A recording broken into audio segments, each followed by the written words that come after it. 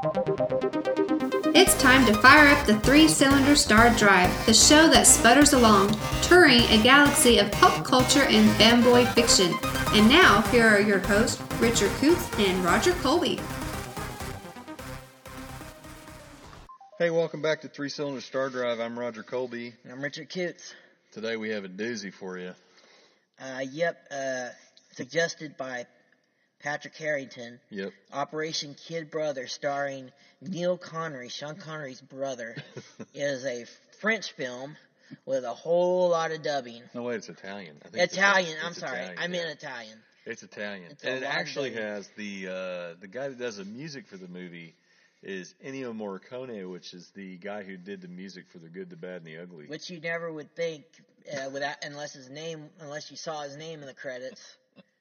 Yeah, because this movie's so awful. There's like an opening song, and this lady sounds horrible, but they're clearly okay. So they're really trying to rip off the James Bond films here, but like even they're trying to do like an opening song similar to that. But the lady is not a good singer. No, not at all. She sounds like a cat being stepped on. Speaking of cats, okay, so there's a scene later, and I'm jumping ahead a little bit here. There's a scene later. Most of the stuff doesn't even really, it's not super cohesive, so I don't think it really matters how far I jump ahead here.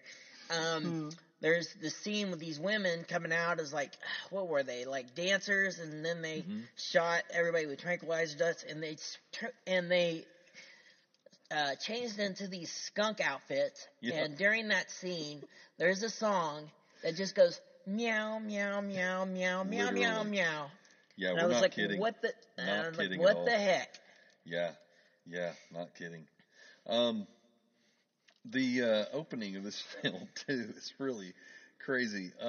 So it's actually has some actors from the Sean Connery James Bond movies. The movie was made in 1967, which is the year that Connery said he wasn't doing this anymore. He wasn't going to do Bond films anymore, and he quit. And then after that, they got Roger Moore. Or no. Right after that, it was Her Majesty's Secret Service with some guy. I'm not sure who he was. Can't remember his name. And Was then it Lazenby? Yes, that's right, Lazenby. Yeah. Thank you. And then after that, it was Roger Moore. But it's like they were like, well, we want to make the Italians were like, because they made a lot of like spaghetti westerns and stuff, at the time where they're copying like American tradition. But now, we revere the spaghetti westerns as being like, great filmmaking. I mean, Good, the Bad, and the Ugly, these are some great movies. But what's really crazy is Adolfo Celli, who was in the Bond movies as, let's see, who did he play in the Bond movies? He was Blofeld's number 2 in a lot of the Bond films, and he also he had the eye patch, and he's the guy that when they did the Austin Powers movies, he's the guy that was parodied as wearing an eye patch because he always wore an eye patch in the Bond films. But also, Anthony Dawson, who originally played Blofeld, but we never saw his face in the Bond films, is in this, and he plays like a number 2. So what's funny is they've switched roles, and then Adolfo Celli, who plays in this movie Beta or Mr. Ty, it opens up with him on this boat, like this yacht, with all these like bikini clad girls that all have the same bikinis on, the same outfits. And it's like they're just like stroking his hair and stuff as he's like plotting the end of the world or something, or some doom to somebody. Oh, it was so gross. It was disgusting. It was so gross. He was like watching a movie on some girl's back. It was being projected on a girl's back. Yeah, that was weird. But then he's like on top of them, like groping them and like making out with them, and he's like he is an old man.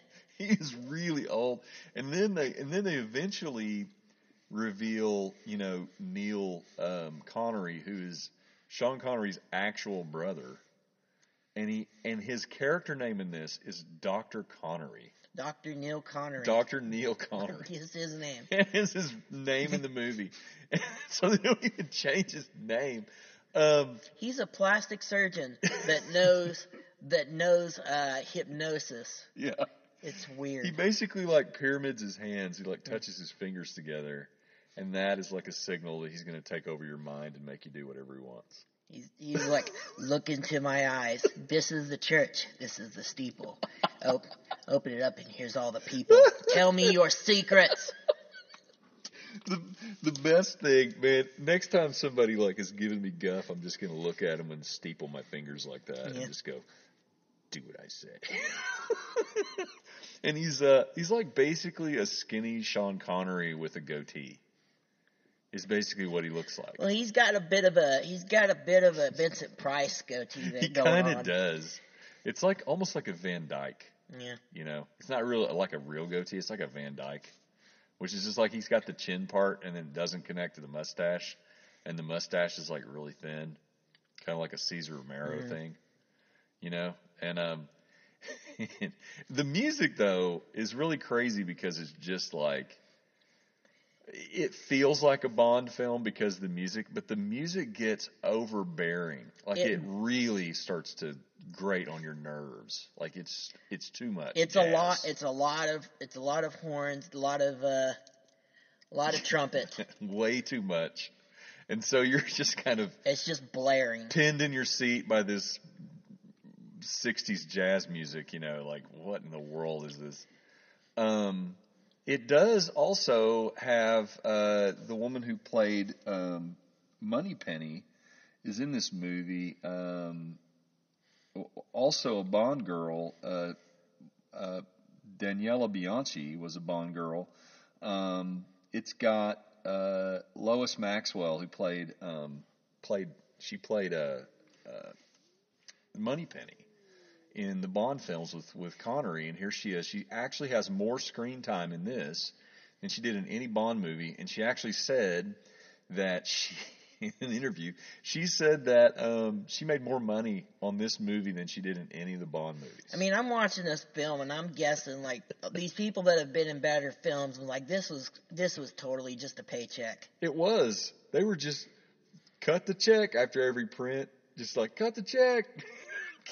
Pay me now, because man, it was nuts. The thing that you were mentioning about the girls that attacked the MPs. There's these MPs, and these girls come out in these peacock costumes like Can. Yeah, they were can-canning. In front of to stop the car in the road. They started can-canning. Then they're like pulling out blowguns and they're like filling these dudes full of darts. And then they do a quick costume change into a bunch of cats, and then there's the cat music. Yeah, that's pretty much weird. Pretty much just kind of sets up the whole movie. I mean, it was like that all the way through. But you know, they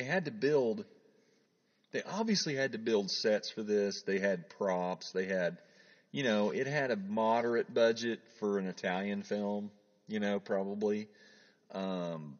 But I mean, there were tropes right out of Bond films, like, you know, he's got all the blind people doing his work for him, like from Dr. No, and you know, he's got all this radiation stuff. But let's talk for a second about the EMP. The EMP. But first, just the Bond thing though. They said more than once, your brother are some of our best agents, like your brother. Oh, like you should have seen your brother's face out there when you did that. And one of the villains is like, what was that? Other agents?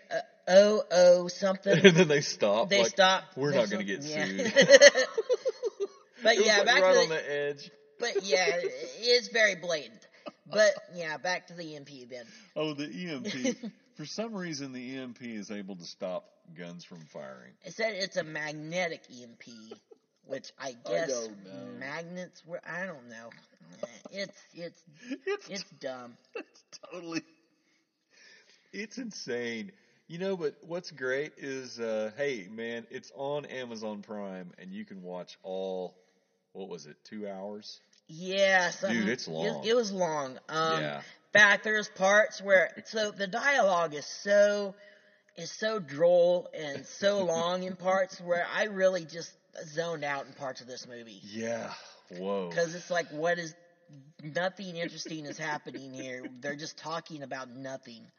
But this is supposed to be witty banter, but it's really not. It's just nothing. Well, one of the things that you might find interesting is Adolfo Celi's costumes. Okay, he had one that was like this golden bathrobe thing that was really big in the shoulders and then the arms, and it made him look like a golden balloon, walking around. But all the costumes in this were a bit odd. They were weird, man. Especially the ones that the what's her name that Bianchi wore.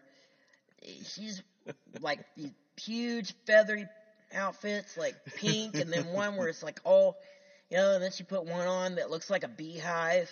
The thing that made me laugh the hardest was the one where she's got that hood on that's a fur, and it looks like she's looking out of like Sasquatch's belly button. Oh yeah, that was really weird looking. It was like, what in the world are we looking at? Okay, so I'm just gonna go Italy. Italy. It's Italy. It's Italy. It's Italy. I don't know anything about Italy, but I'm just gonna say it's Italy. Back then, that's what they do. Italy in the '60s. Mm-hmm. It was a different place. This is, but this is not an uncommon occurrence for Italian films to be like ripping things off. No, especially throughout the 70s and the 80s. Yeah. There was all these Italian rip-offs of American films. Yeah, tons of them. A lot of them were like horror films, though. Yeah. Just rip-offs of American horror films. You know what we ought to do is just watch a bunch of those and like review those, like talk about those movies, because that is kind of an interesting niche. Is the Italian rip-off movie from the 70s and 80s? Those are really good though. Those are funny. Anyway, but you can find this on Amazon Prime. It's on Prime. You can just go sit and blow 2 hours of your life. Go watch it.